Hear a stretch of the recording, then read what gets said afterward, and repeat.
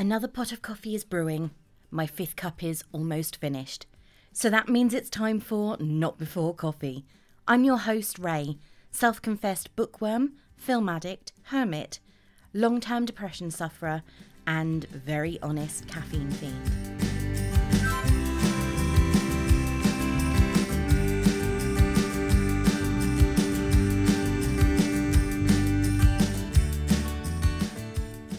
I'm not sure how it's happened, I really am not, but we're nearly at the close of the second week of the year. So far, I'm not noticing a massive difference, what with lockdown number 3 in the UK. My niece is currently in isolation as she works with someone who tested COVID positive, and I am still having virtual coffees with my friends. But that's not what this episode is about. This week, I watched a film that is more likely suited to spyhards, in that it is sort of a spy movie. Well, in that 2 characters are spies at least. I have been doing my reading for this year's Goodreads challenge, and this week alone I purchased 10 new books, God, and pre-ordered about 6 more.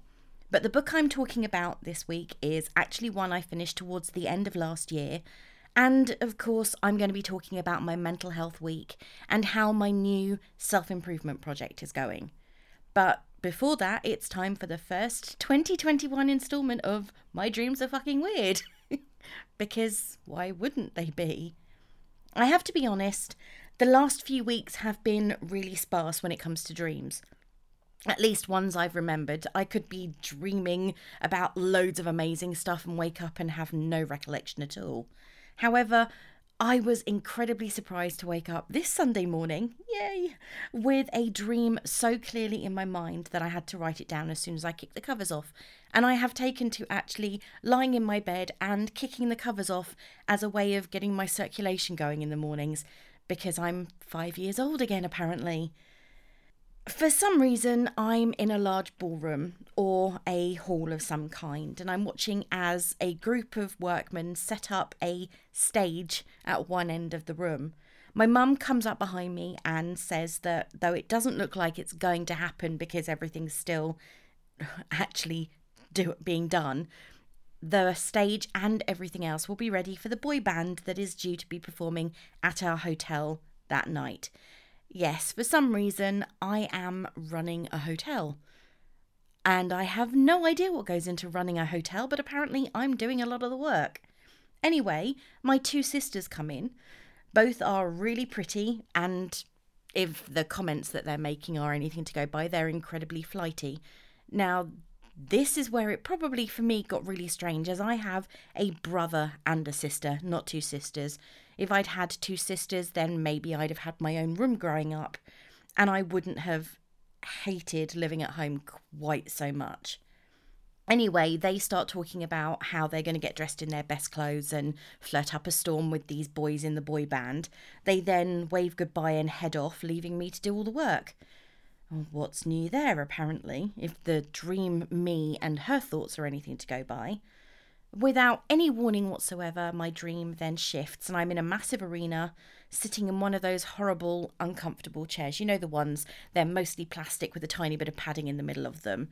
And we're at this concert. Oh, and if you hear birds, I really apologise. For some reason, the seagulls around here are incredibly noisy first thing in the morning. We're at this concert, I'm sitting between my mum and one of my sisters, and my mum says, we're going to get this band to perform. I'm very doubtful, but clearly she did it if the first part of the dream is anything to go by. I swear everything in this dream moves so quickly that I'm shocked I didn't wake up with whiplash. Back to the present day, after that fantastically helpful flashback, the stage is finished with moments to spare before the band and their musicians arrive to do a sound check. Perfect timing, because this is a dream, so why wouldn't it be? I'm feeling a tiny bit anxious that everything isn't quite right, but that's just me in real life, so of course it would carry into the dream.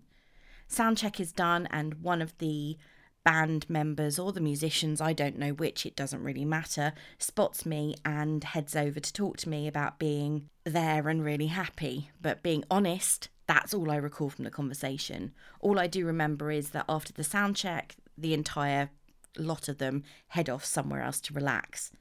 The concert goes really well, and my sisters, again, really weird because I have a brother, are absolutely gushing over the band, and I feel really embarrassed.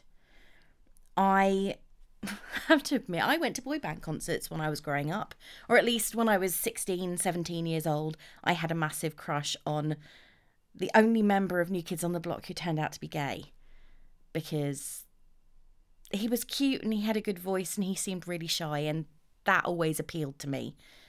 And I went to two of their concerts, one very local and one up at Wembley Arena, I think. It was so long ago, I can't remember. The ticket's in my diary. And I couldn't actually talk for 2 days following either of those concerts. So the screaming and everything is probably my memories of that. You could barely hear them sing, which probably isn't a bad thing in many cases. But I could not speak because I had no voice. My throat was absolutely raw. I invite the band for a drink, and by this point I'm having to hold both of my sisters back, and the band looks quite unnerved by their actions, probably because they are very close up and they have security passes. They've turned into Samara from The Ring. That's the only way I could think of to explain how insane they've got. You know, the girl who crawls out of the screen and she's covered in water because she drowned. That one, that's what they're like. The band follow me up to my room, and when I open the door, which is a gorgeous red oak, I don't know why my dreams are so detailed on some things and skim over others that could be more important. So the door was red oak. And it's as though I'm stepping into another world, like my room opens up to a TARDIS-like area, because my suite is huge. The door opens onto a lobby with plush sand-coloured carpet. There's a semicircular table beneath a mirror, and at the end of the hall it opens out onto a massive living room with a stunning view. Not that you can actually see much because it's pitch black outside. At one end of the living room, there is a kitchen area with red and white gloss cabinets, and at the other, there is a closed door.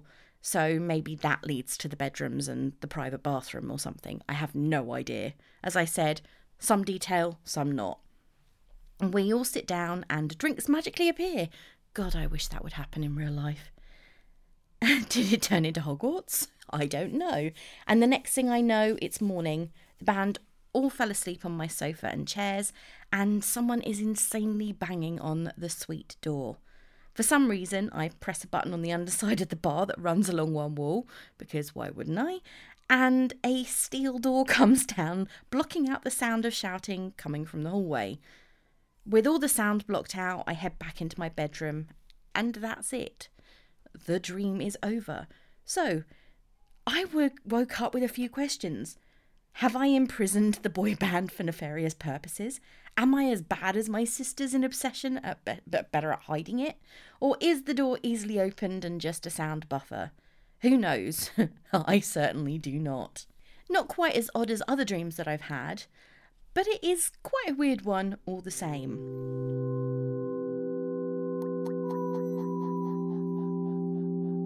This week, I wrote out a very detailed plan for the next 16 weeks of recording, and there are some really special things in there, including a fun episode swap and a special guest.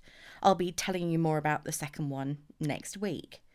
So, there were a few correct guesses when I posted the clue, but to be fair, it was quite obvious, or I think so, on Twitter. So congratulations have to go out to Griff from the Paul and Griff Show, Danny and Drew from It's a Musical Podcast, and Scott from Spy Hards, who all correctly guessed that I was about to watch This Means War. This Means War came out in February 2012. It was originally due for release on Valentine's Day, but it was moved back a few days because 20th Century Fox, which means it may well be on Disney Plus soon, didn't want the box office to suffer, as the tragedy romance The Vow was due for release on the same day. Fox fully expected The Vow to dominate the Valentine's Day box office. I have to be honest here, I keep on seeing it on Prime and Netflix, and I'm not encouraged to press play. So, what was This Means War about? FDR Foster, played by Chris Pine, and Tuck Hansen, played by Tom Hardy, are at a party in a swanky penthouse. And you can tell it's a swanky penthouse because you open the doors and there is a pool on the roof. They meet two women who are clearly interested in them. One is played by Laura Vandervoort, interesting fact, who is from Smallville and Bitten. And the guys tell them that FDR is a cruise ship captain and Tuck is a travel agent, which then begs the question, how much money do they make as a travel agent and a cruise ship captain? They're about to flirt up some more when their targets arrive. Yes, this is the cliche opening to a spy film. They are after the Heinrich brothers, who were at the party to do a deal with the host. But it all goes sideways incredibly quickly. The host is killed. The brothers are about to get away with the diamonds and the product they were buying when Tuck and FDR step in. Shots. A lot of shots are fired. Tuck runs out of bullets, and it seems that this is something he does quite often. But never fear, FDR is here. Oh wow, that rhymed. FDR struggles with the younger Heinrich brother, who falls, tearing a bit of FDR's exclusive Savile Row suit in the process. Karl Heinrich, the older brother, manages to escape. He takes a bit of time to say goodbye to his brother after he parachutes down from the building and takes the material that his brother was grasping in his hand with him. Because, of course, that is exactly the best way to get revenge. Make a new suit. Lauren Scott, on the other side of town, is a product testing executive. When we first meet her, she is fire testing a product in her lab. That kind of looks fun, though knowing my luck, I would set fire to something that didn't need to be set fire to. She's all business with very little in the way of a social life, which is made much more obvious when her assistant Emily, who is played by Jenny Slate, asks if she can leave early for the holiday weekend because her boyfriend is taking her to an alpaca farm. And Lauren had forgotten, A, it was a weekend, and B, it was a long weekend. At the same time as Lauren is watching her colleagues head off for their long weekend breaks, Tuck and FDR are being ripped a new one by their boss, played by Angela Bassett, who is, as always, fantastic, even though her role is pretty tiny in this film. They are meant to be under the radar, but a man falling off a building onto a car is hardly discreet. They get grounded. Yeah, exactly like badly behaving kids. They are told you are grounded, which means no missions, everything has to be desk bound. While Tuck and FDR are dealing with the consequences of their actions at the party, Lauren is out on a walk singing along to her MP3 player when she bumps into her ex, Steve, and his new fiancée. Feeling uncomfortable and awkward because Steve has clearly moved on and he is actually the reason she moved to LA in the first place, she tells him that she's dating a doctor called Ken and she's heading off to meet him. Of course, as is with most things, there has to be a reason behind the whole I'm going to be dating somebody thing, because it can't just be I want to find someone. And she goes to her regular sushi bar and Steve and his fiancée turn up. She is all for saying, oh yes, my fiancé is going to be sitting, my boyfriend, sorry, is going to be sitting in the seat next to me. However, the helpful chef gives away the fact that Lauren is a regular and is always eating a meal for one at the restaurant. I think this is the point where I personally would just put my headphones on and bury my face in a book. But Lauren has dug a pretty deep ditch for herself and she needs to figure out a way out of it. After having sushi, she goes to meet with her friend Trish, who is played by the always crude Chelsea Handler, and she's perfect in the role of a friend who gives bad advice, to be fair. Trish tells her that she needs to get back on the horse and start using online dating, but Lauren's a little bit more, do I really want to do that? I have to be honest, online dating it can be great and it can be awful. It depends on what you're looking for, how old you are, and if you're actually willing and able or have the confidence to stick more than a single toe in a very murky pond. And I'm not saying that all online dating is awful, but my experiences of it have been pretty bad. In fact, I went on a date with somebody who had portrayed themselves as in their late 30s, early 40s, and then when I met them, it turned out they'd been at the 1966 World Cup. Anyway, less of my disaster dating stories. Let's go. Let's move on. The film goes into a little montage here where we find out more about who Tuck and FDR are. First, Tuck and FDR are at a family event at FDR's grandmother's house, and it's at this point we find out that Tuck has a son, Joe, and he is divorced and wants to find somebody. I get the feeling here that Tuck is a little bit of a romantic, perhaps playing up the British Mr. Darcy thing a bit with his desire to find somebody and settle down. We also discover that FDR is a serial womanizer, though I don't know why that should be anything of a surprise given the way he was acting at that party.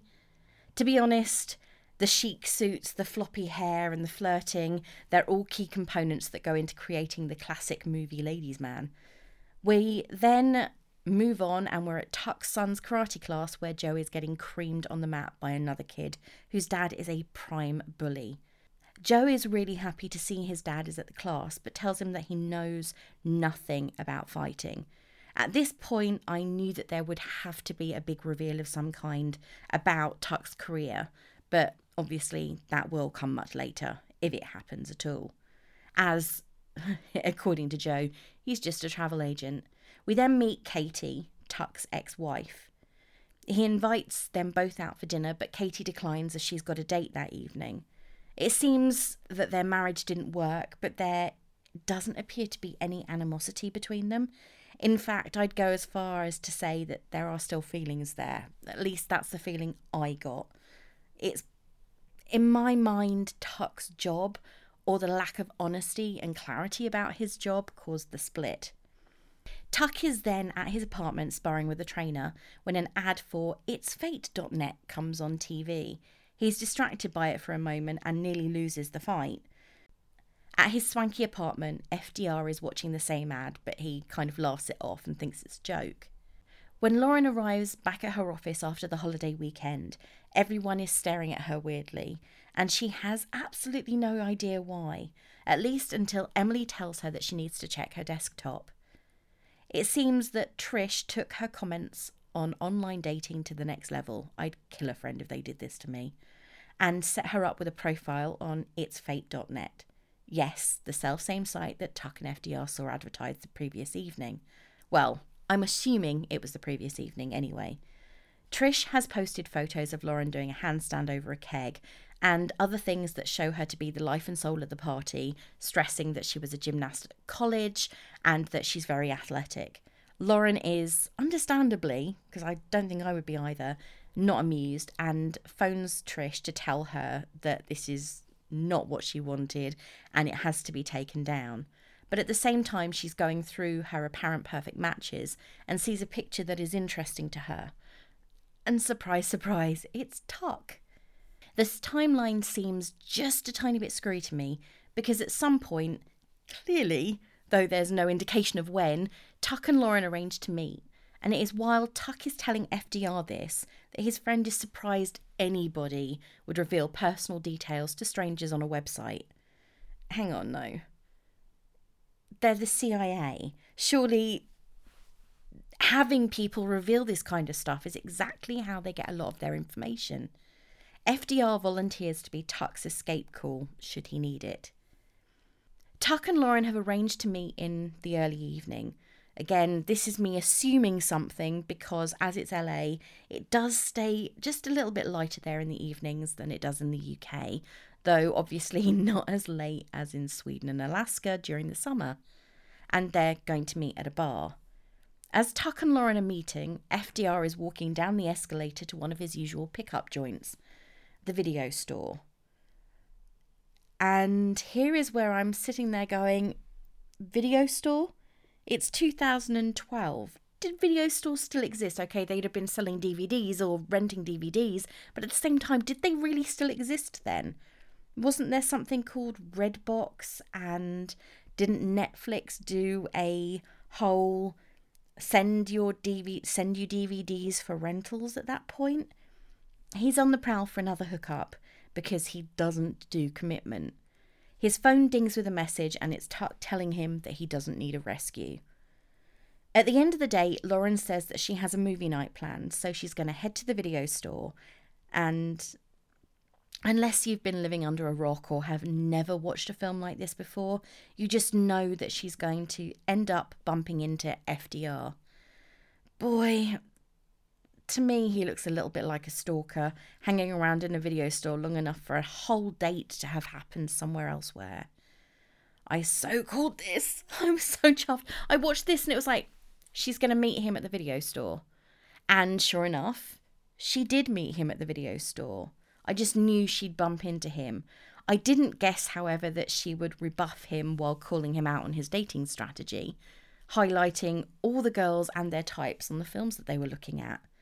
This bit could be considered a little bit cliched and also stereotyping, calling the girl in foreign films intense and the girls looking at romance someone who would have picked out their first baby names by the end of the evening. FDR is fascinated.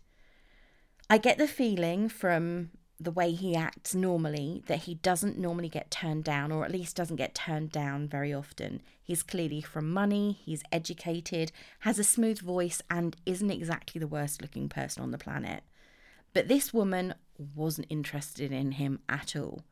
He's also incredibly determined and goes to work and persuades a colleague at the CIA Home Office to look through the membership files of the video store until he finds Lauren. Now, isn't he the one earlier who was saying, I don't know why anybody would put personal details on a website for strangers to look at? And now he's going through the video store membership details, which is a site where people put their personal details, or at least have their personal details stored so they can get videos. Well, it seems a little bit counterproductive to me. Anyway, he finds her details and then turns up at her workplace and continually interferes while she is doing a consumer feedback presentation for a product she's been reviewing. He then continues to harass her until she agrees to go on a date with him. I'm not so sure personally that this is a positive message to be giving someone, that if you stalk them and harangue them, they'll agree to anything. But here you're meant to find it charming. I don't know if I do.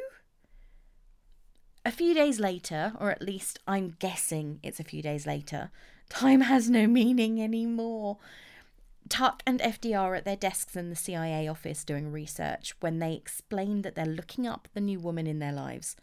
Or new women in their lives, should I say. He is woman, but we'll get there.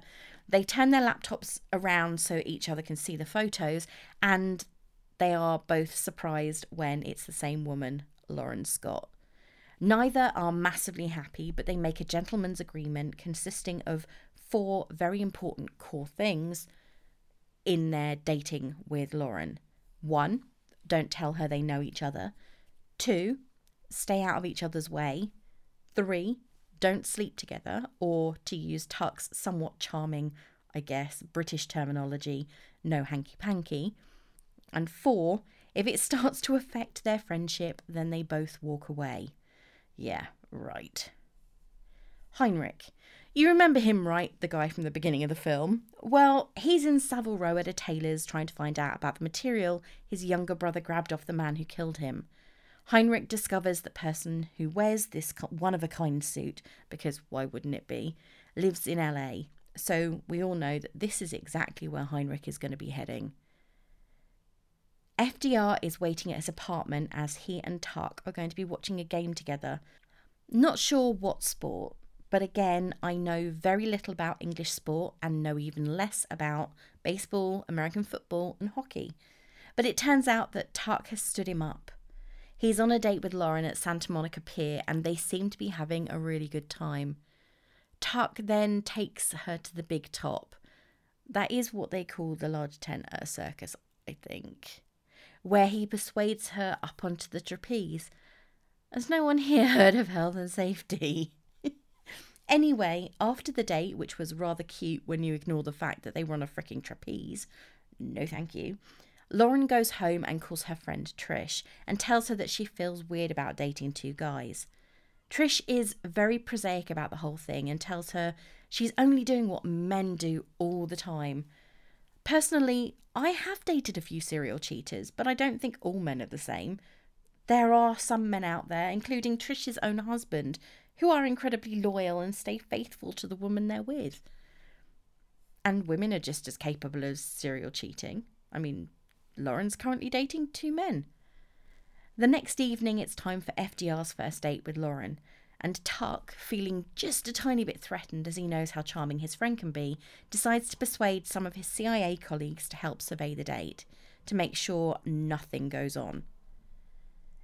FDR is being his usual self on the date. Best table at a club, flashy sports car, expensive champagne, and Lauren's not into it. She walks out while he's schmoozing the bartender, and he runs after her. She tells him that she's not into all of this, whatever this happens to be, and continues walking. But this just has to be the moment when Steve and his fiancée show up, yet again. Sensing she's heading into another emotional rollercoaster disaster, she passes FDR off as her surgeon boyfriend, and he plays along, telling Steve that he's a paediatric neurosurgeon, because of course why wouldn't he just be a normal surgeon? He's very good at putting on an act, as it's what he does for a living. Steve is clearly jealous and a little unnerved, especially when FDR mentions that Lauren used to be a gymnast, which makes things exciting. And of course his fiancée can't stop looking at FDR. He's pretty dashing in that suit with his hair all 1990s boy band. After the games, FDR asks Lauren out for pizza, and finally it seems that he's more human. At work the next day, FDR is less than pressed to find out his date was observed and calls Tuck out, but their discussion is interrupted again by their boss, asking them to find one of Heinrich's men, Ivan Sokolov, as there are rumours that Heinrich is trying to get back into LA via the docks. While they're getting ready for their mission, Tuck proves how far out of the dating game he really is by revealing that things are moving on with Lauren as they have kissed. They both then do what every reasonable human being on the face of the planet would do if they had unlimited resources at their fingertips. They gather small teams together under the guise of finding out more about someone connected to Heinrich's case and get them to research Lauren, find out all her interests, her desires, her past, every guy that she slept with in the last 12 months, which if Lauren's dating history is anything to go by will be 0, and everything else that makes her what and who she is. They are going to woo her with what they can discover about her. Cheating just a little bit, don't you think? So much for not letting her get between them. Lauren has absolutely no idea that any of this is going on. She's at home getting ready for a night in front of the TV with popcorn and wine, both of which she's gathering together while singing along to "This Is How We Do It" by Montel Jordan. She's completely oblivious to the fact that while she's wandering around her house in a short sweater, Tuck and FDR are planting bugs and cameras in her personal space. Not sure I would think that this was romantic, to be completely honest. If I were her, I'd be furious when I found out. Of course, you must have heard the saying about how people who eavesdrop rarely hear good things about themselves, so let's see, shall we? Tension is definitely rising at work between Tuck and FDR. They're sitting at their desks playing an overly competitive game of garbage bin basketball when they're told that there is a lead on Sokolov, Heinrich's goon. You remember, the guy from the beginning of the film? It turns out he's playing poker in a room behind a strip club, because it seems that this isn't a film full of enough cliches. Tuck and FDR start a fight and end up capturing Ivan, who they handcuff to a stripper pole before they take him into custody to question him about Heinrich's whereabouts and his plans. The prisoner in custody, Tuck and FDR discover that Lauren has called her friend Trish so that she can go over her dilemma of dating 2 men. Some women would like the dilemma of dating just one. Remember what I said literally minutes ago about eavesdroppers never hearing very much good about themselves? Well, they're going to hear some strange home truths that Lauren has made while dating them both. Apparently, FDR has tiny hands, an observation that has Tuck laughing. But the laughter soon fades when Lauren mentions that the issue she has with Tuck is that he's British. She gives herself a week to choose between the two, because what else would a logical woman do? I'll decide in a week. Using all the tools at their disposal, the two men woo Lauren in ways that they are well aware, thanks to their spying, she will really enjoy. Tuck takes her out for a date in a Camaro, which she loves. FDR, of course, has to be there, and he spies on them with a drone, which Tuck shoots down. FDR then takes her to see a private storeroom exhibition of her favourite paintings by Klimt. And let me just say here that the kiss is stunning.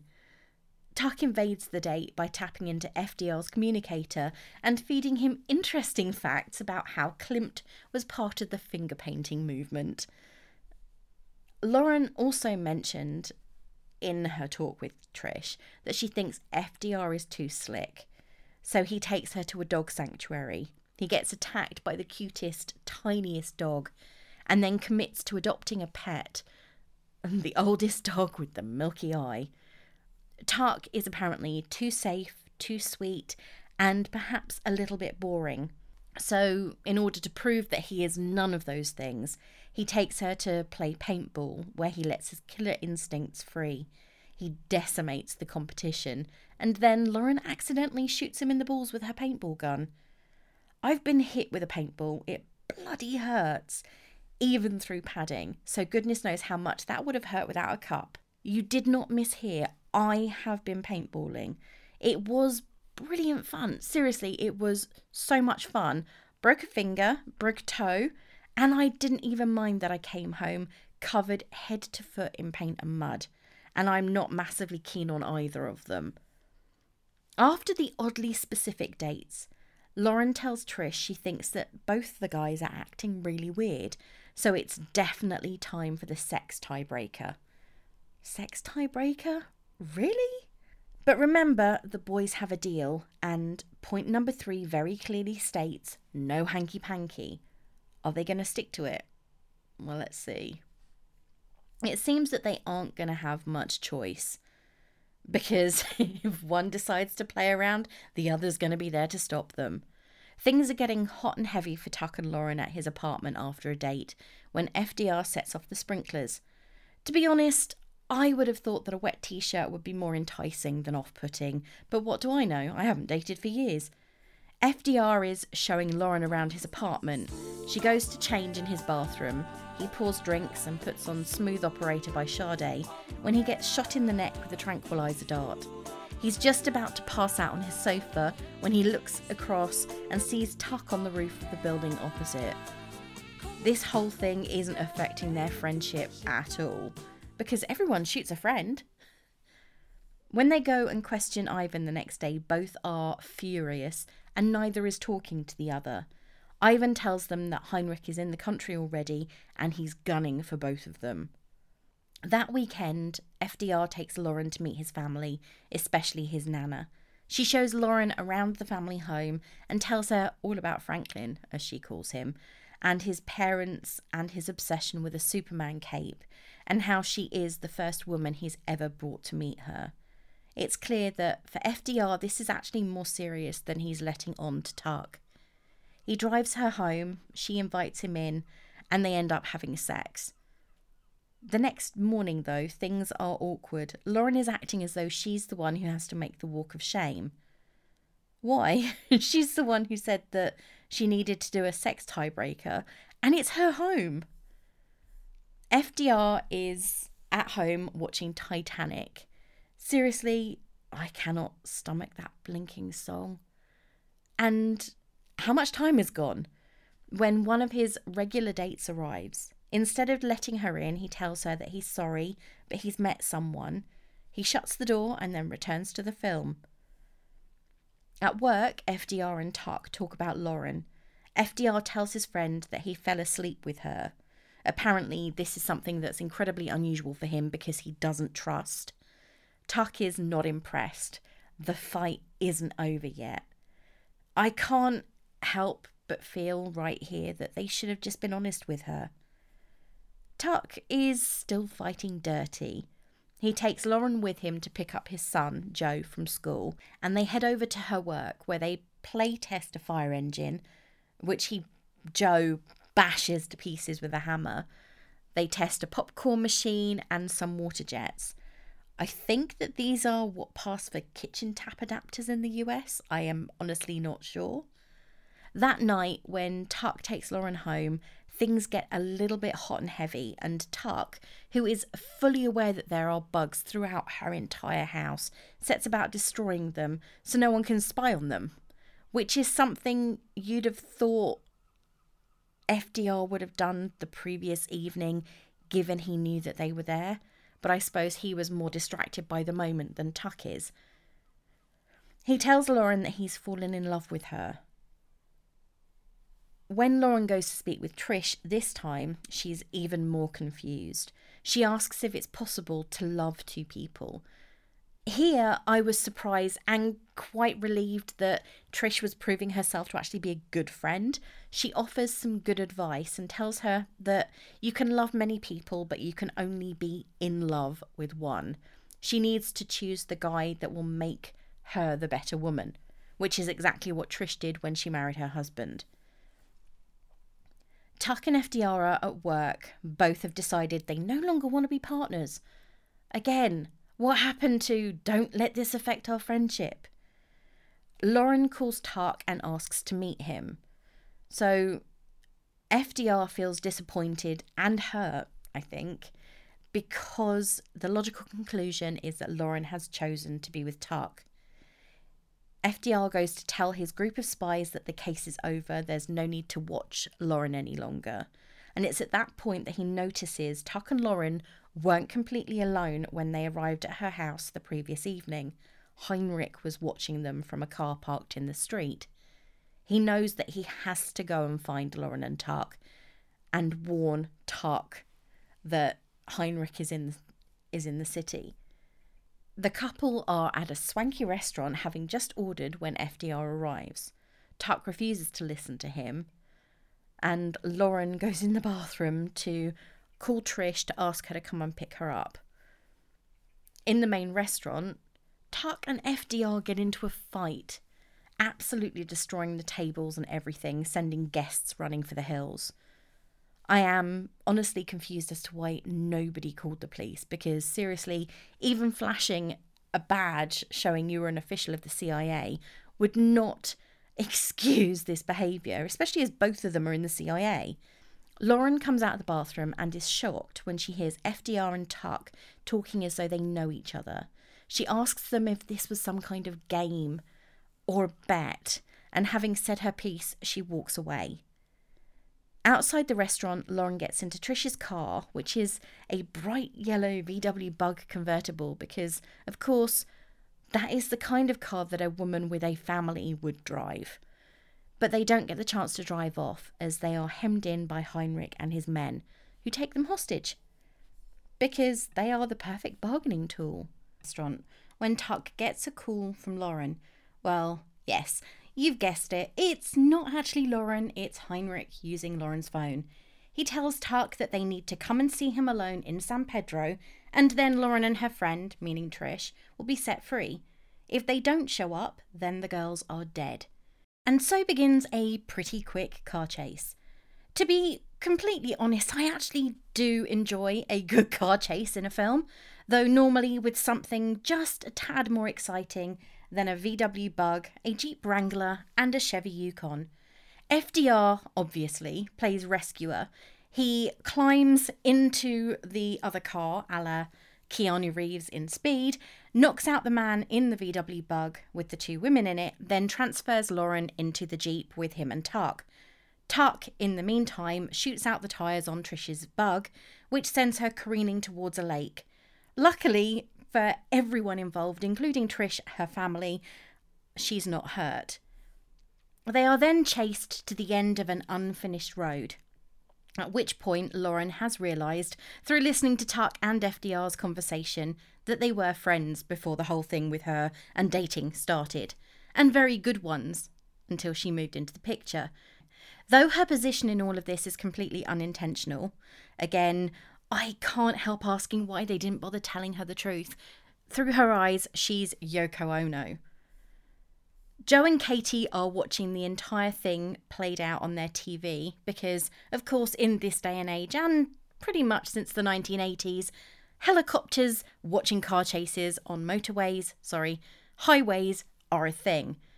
It's then that Katie realises her husband wasn't ever a travel agent, and Joe realises that his dad can indeed fight.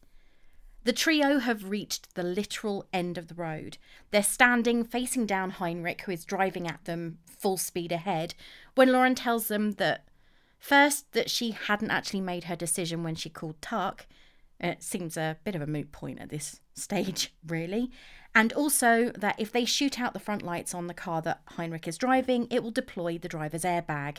It seems that her job can be pretty useful, even when out in the field.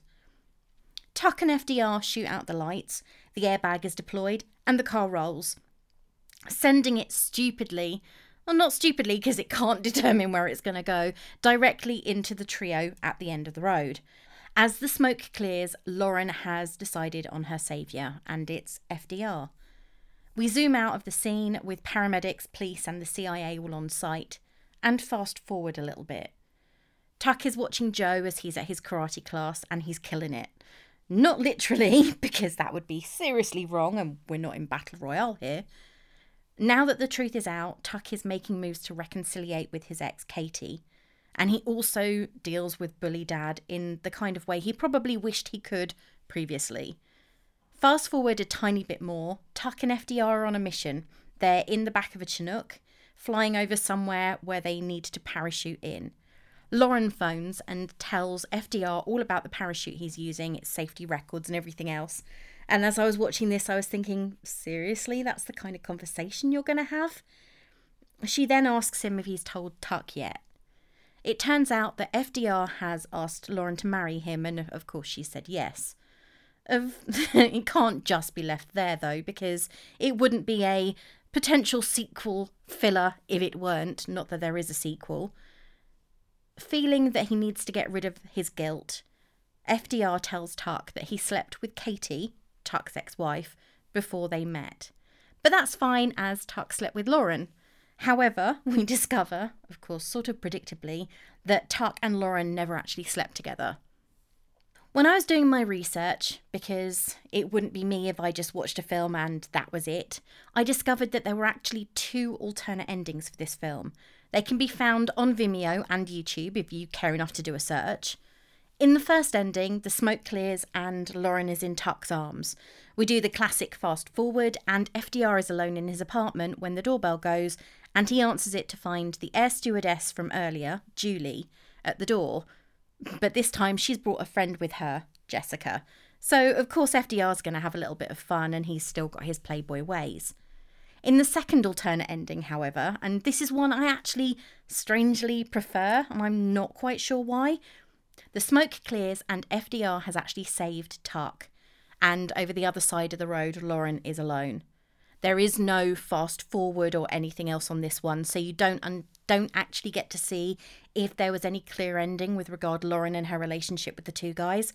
Maybe they all ended up really good friends. Who knows? So, what did I think of this film? If I ignore all the niggling little issues I keep on finding the more I pick at it, then it's actually fun. It's enjoyable, it's got a few laughs, there's a nice little romance. Of course, I have to stop digging and ignore the fact that the 2 guys bug her house, that FDR doesn't know how to take no for an answer, which I personally don't find an incredibly attractive trait in men, and they both lie to her continually. Okay, I get that they have to lie to her about their jobs because they're in the CIA, they're spies. They can hardly go on a date and say, hey, you've never met me before, but I work for the CIA as a spy, and I'm actually hiding out from a maniac serial killer right now. But lying about knowing each other just makes it feel really difficult for me to believe that any woman who is driven by logic first, as Lauren has been shown to be, would forgive either of them for playing a game with her, whether they acknowledge that's what it was or not. I prefer Chris Pine in this to Wonder Woman, but then that's possibly and probably because I didn't actually like Wonder Woman or WW84 very much at all. It appears, though, that he is incredibly good at playing a bit of a playboy, expensive suits and watches, and lots of beautiful but temporary girlfriends. Tom Hardy is someone I honestly can't say I get the attraction to. I don't know if that's because I rarely look at English actors and think, yum. It's the accent, I guess. Or just because I associate him with the effing and blinding of films by Guy Ritchie and his role as Heathcliff in what I personally consider to be one of the worst books to ever be adapted to the screen. I am so sorry, any Bronte fans out there, but I really cannot stand Wuthering Heights. All that being said, he sort of worked really well as the slightly quieter foil to FDR's exuberance. He was the one to jump all in, go to extremes in order to impress, and at times I think he should have been the one to win Lauren. However, obviously, that wasn't the case. The soundtrack is great. Now, this, I'm sure many people will go, what now? It played a part? In fact, some of it is quite cleverly timed, such as when they accompany Tuck using his CIA skills to defeat everyone when on the paintball date, and you hear How You Like Me Now by The Heavy, or when FDR is preparing his flat for seduction and puts on Sade's Smooth Operator, because that really is him. If you're not looking for a film that has much in the way of meaning, and if I'm honest, that is me most days after work, then this is absolutely ideal. It's a classic rom-com and really does fit the category incredibly well. Overall, it's fun, light-hearted, and you don't come away from it with too many, if any, questions. That said, I did get frustrated when they felt the need to keep Lauren in the dark, which is why my favourite ending was one where the two guys ended up together, because friendship should be stronger than a relationship with a woman they've only just met.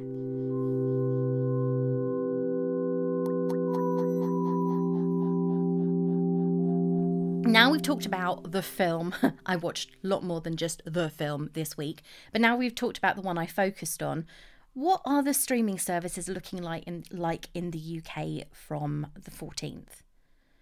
Being honest, there's not actually that much on, but at least one thing is starting that I have been looking forward to for quite a while, and I know I'm not alone in this. You can definitely tell we've got to the middle of the month, as there are only a few things actually being uploaded to Netflix. In fact, it's as though they've decided not to make that much effort at all. On Friday the 15th, we have season 1 of a show called Bling Empire. Not too sure what it's about, as, to be honest, the title put me off a little. It reminds me of that awful Coppola film, The Bling Ring, merged with the Terrence Howard series Empire. I'm sure it's nothing to do with that at all, but that's what it reminded me of. That is accompanied on the same day by the 3rd season of Disenchantment, the medieval animation. That's always great for a bit of a giggle when I've had a few glasses of wine. Finally, on the 15th, we have Outside the Wire with MCU's Anthony Mackie. I think that this is actually the 3rd film he's done. He did I.O., or rather the 3rd thing, because he did I.O. and Altered Carbon with them, and that's been the last sort of 18 months.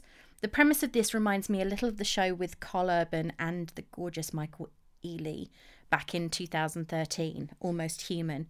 Have to be honest, that disappointed me. Well, its cancellation disappointed me, not the series. On the 17th, we have the 2018 film by Joel Edgerton called Boy Erased, based on the 2016 memoir by Gerard Connolly. And on the 18th, if you love westerns and have a fascination for Robert Pattinson, then Damsel, which came out in 2018, is definitely something for you. Lastly, on the 20th, there are 2 things on Netflix. We have the series Daughter from Another Mother, which has a premise very, very similar to ABC's Switched at Birth, about 2 mothers who discover their children were switched in the hospital by accident. And then we have the thriller Sightless, starring Madeline Petch, who was in Riverdale, which is ending this coming year. And also another film I reviewed back in October 2020, Girl vs. Monsters.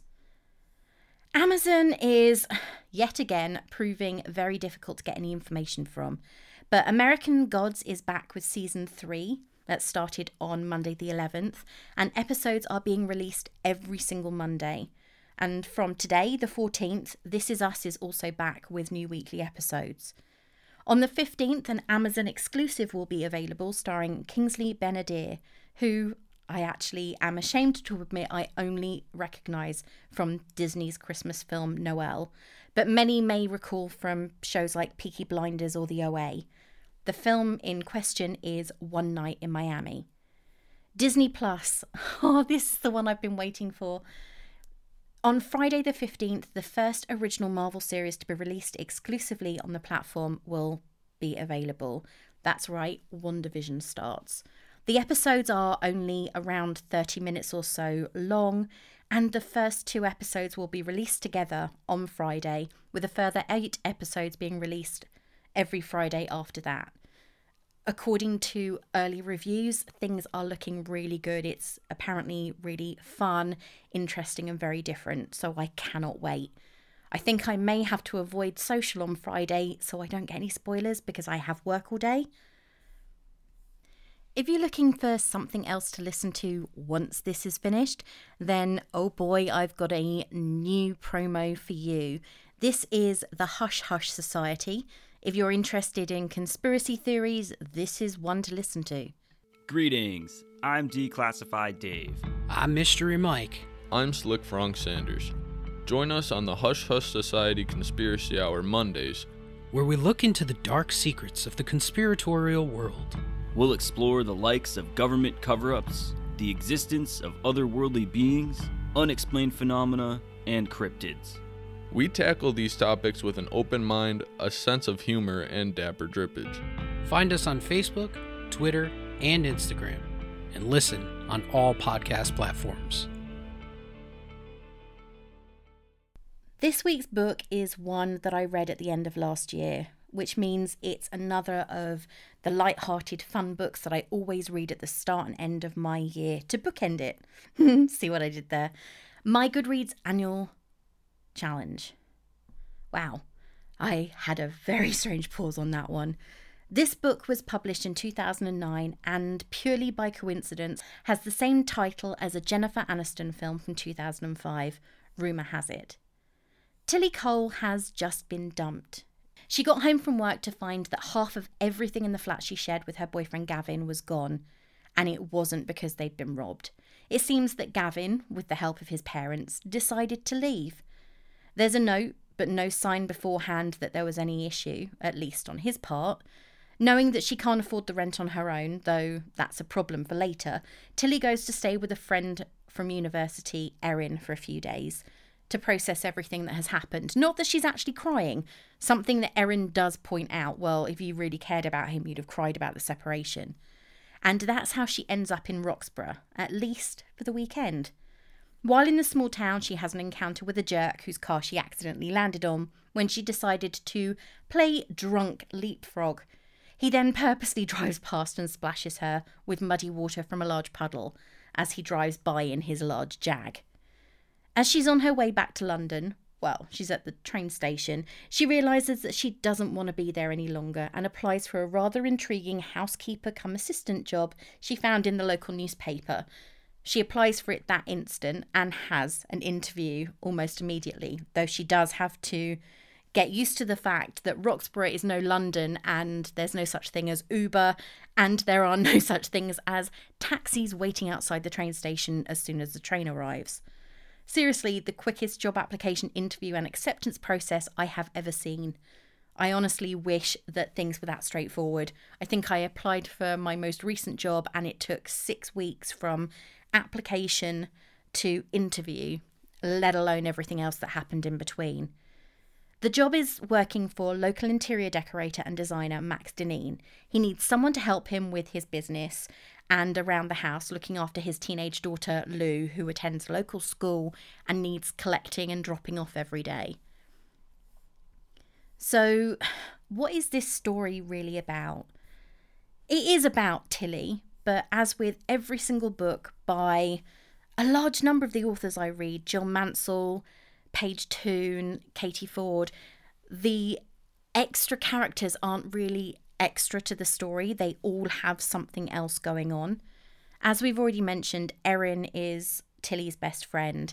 She owns a local dress shop that is actually catering to people. It's not a charity shop, but it's where people bring their older clothes, so mostly designer clothing, and they are then sold. And she has just become involved with a man called Fergus, who is in the process of getting a divorce from his incredibly pushy, incredibly determined wife, Stella. Fergus is incredibly intimidated by her. She's a Regina George almost. She's the one who everybody looks up to. However, Stella desperately wants a baby. She was hoping that she'd have one with her husband, but it never happened. And then Stella goes to have a checkup, and it is discovered that Stella has an incredibly violent form of cancer that is there is no cure, there is no treatment that can be done. It is just palliative care that is available. Then there's Kay, Max's ex-wife. She's an actress based initially in Hollywood, starring in a soap opera called Over the Rainbow. However, she gets involved in a scandal courtesy of her boss Denzel's very jealous bimbo wife Charlene, and ends up coming back to the UK and making a home for herself there so she can spend more time with her and Max's daughter Lou. The reason why Max and Kay ended up getting divorced was because Max discovered he was gay and he didn't want to live a lie any longer. Obviously, Kay actually accepts it incredibly well. She moved on with her life. Lou is incredibly well balanced. She's incredibly protective of her dad, and that gets her in quite a lot of trouble at school. But it has no detrimental effect on Kay and Max's relationship, or Kay and Max's relationship with their daughter. Declan is the local pub landlord, and he's the one who initially goads Tilly into looking at the local newspaper where she finds the job that she ends up having working for Max. Then we have Jack Lucas. He's the town playboy. I must have had a thing for playboys when I was reading this, because of course it was on at the same time as I was watching This Means War. So there's a playboy thing. However, he has an incredibly tragic backstory. He was engaged to a young woman called Rose, who he'd fallen madly in love with and been with for several years. They bought a house together, and she was pregnant with their child when she went to visit her family. And unfortunately, she saw the family dog was in difficulty in the water, went to rescue it, managed to save the dog, and in the process drowned. So there is a story behind his behaviour. However, it doesn't excuse a lot of it, though you do find out justification at the end. Overall, the number of characters in this book isn't off-putting. Sometimes you'll look at a character list and think, why are there 30 or 40 characters? There are some characters in Rumour Has It that you think, well, didn't really need to know a name for that person. But at the same time, in a small town, everybody has an identity, everybody has a character, and most people will know to say hi. The dogs are given names. Even the dog that doesn't last 5 seconds in the book is given a name, Baby Lamb. And of course, Max has got a dog called Betty. You get to know a lot about Betty. Betty is actually at the centre of Tilly and Lucas having a conversation about why she isn't interested in dating him. Of course, you see where the story is going to go from the very beginning. However, the whole story is how you get there. And that is what I love about Rumour Has It, and most of the other books by Jill Mansell, to be fair. There isn't just a straightforward, oh, there's a twist in the tale and that's it. So many things happen to the characters. As I mentioned, Stella is one of the tragic characters of the book, but she starts off being somebody that you just want to punch in the face because she is spiteful, destructive. The moment she realizes that her husband, who she's separated from because he's left her, is seeing Erin, she sets about destroying Erin's business, her livelihood. Oh, you've taken something from me, therefore I'm going to destroy your life. And that is legitimately what she says to her. And then at the end of everything, Erin is the one who's holding her hand as she dies. And you just think, how did we get here from that? If you'd skipped all of the story that came in between, it would have been, what now? But they hated each other. Erin doesn't hate anybody. She is so compassionate. Her mother died after she'd nursed her for several years. She has got no vindictive bones in her body. She is incredibly feeling, emotive, and that's probably what Fergus saw in her in the first place. And she ends up being the person that Stella can rely on. But this story isn't all about her. It's also about, in fact, it's mostly about Tilly, who is the central protagonist. But you can see why Tilly and Erin are friends. You can understand, if you read the book, you can see how the relationship between Jack and Tilly develops and how there are so many misunderstandings that aren't so, oh, really, for goodness sake, another stupid misunderstanding. It's not like that. And I love the book because it's not like that. This was a reread, and the first time, I have to be honest, the first time I read it, I didn't enjoy it very much. I think I gave it 3 stars, and this really dragged. However, the second time, which was only at the end of last year that I read it, I realised that I had probably been reading it through so fast that I missed a lot of the tension, the emotions, the intention on the page, and I enjoyed it far more. Stella's death had me crying. The stories about Jack and Rose. Wow, I've just realised Jack and Rose, Titanic, they're not that Jack and Rose. I've only just realised the connection. Wow, that was slow of me. But the story of Jack and Rose is really moving, and Tilly's inability to hold down a long-term relationship without starting to have doubts is also brought up several times. Would I recommend this book? If you like romance, you like the occasional tear, you like to laugh, and this book is easily obtainable in bookshops, at the library, on Kindle, probably on Nook, then definitely go and read it. If you like Jill Mansell's books, read it if you haven't done so already. Again, that is Rumour Has It from 2009. I'm not sure which number book it is by Jill Mansell, and I'm not sure which number book it is by her that I've read. However, it is one of them. Just go read it.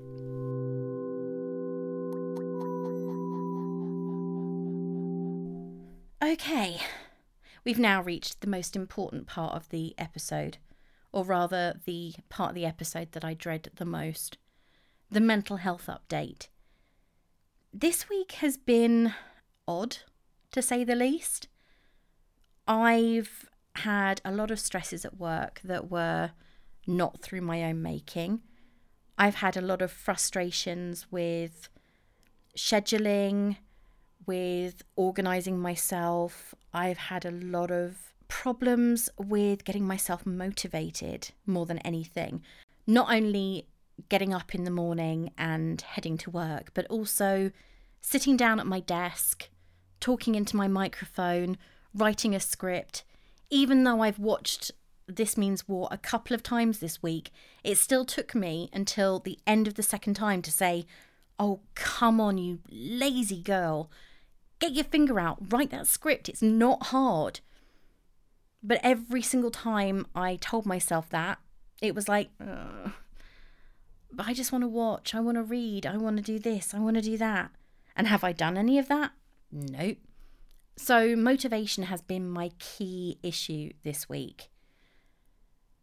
I am still doing the meditation it is helping so much with stupid little things that normally really grate on my nerves.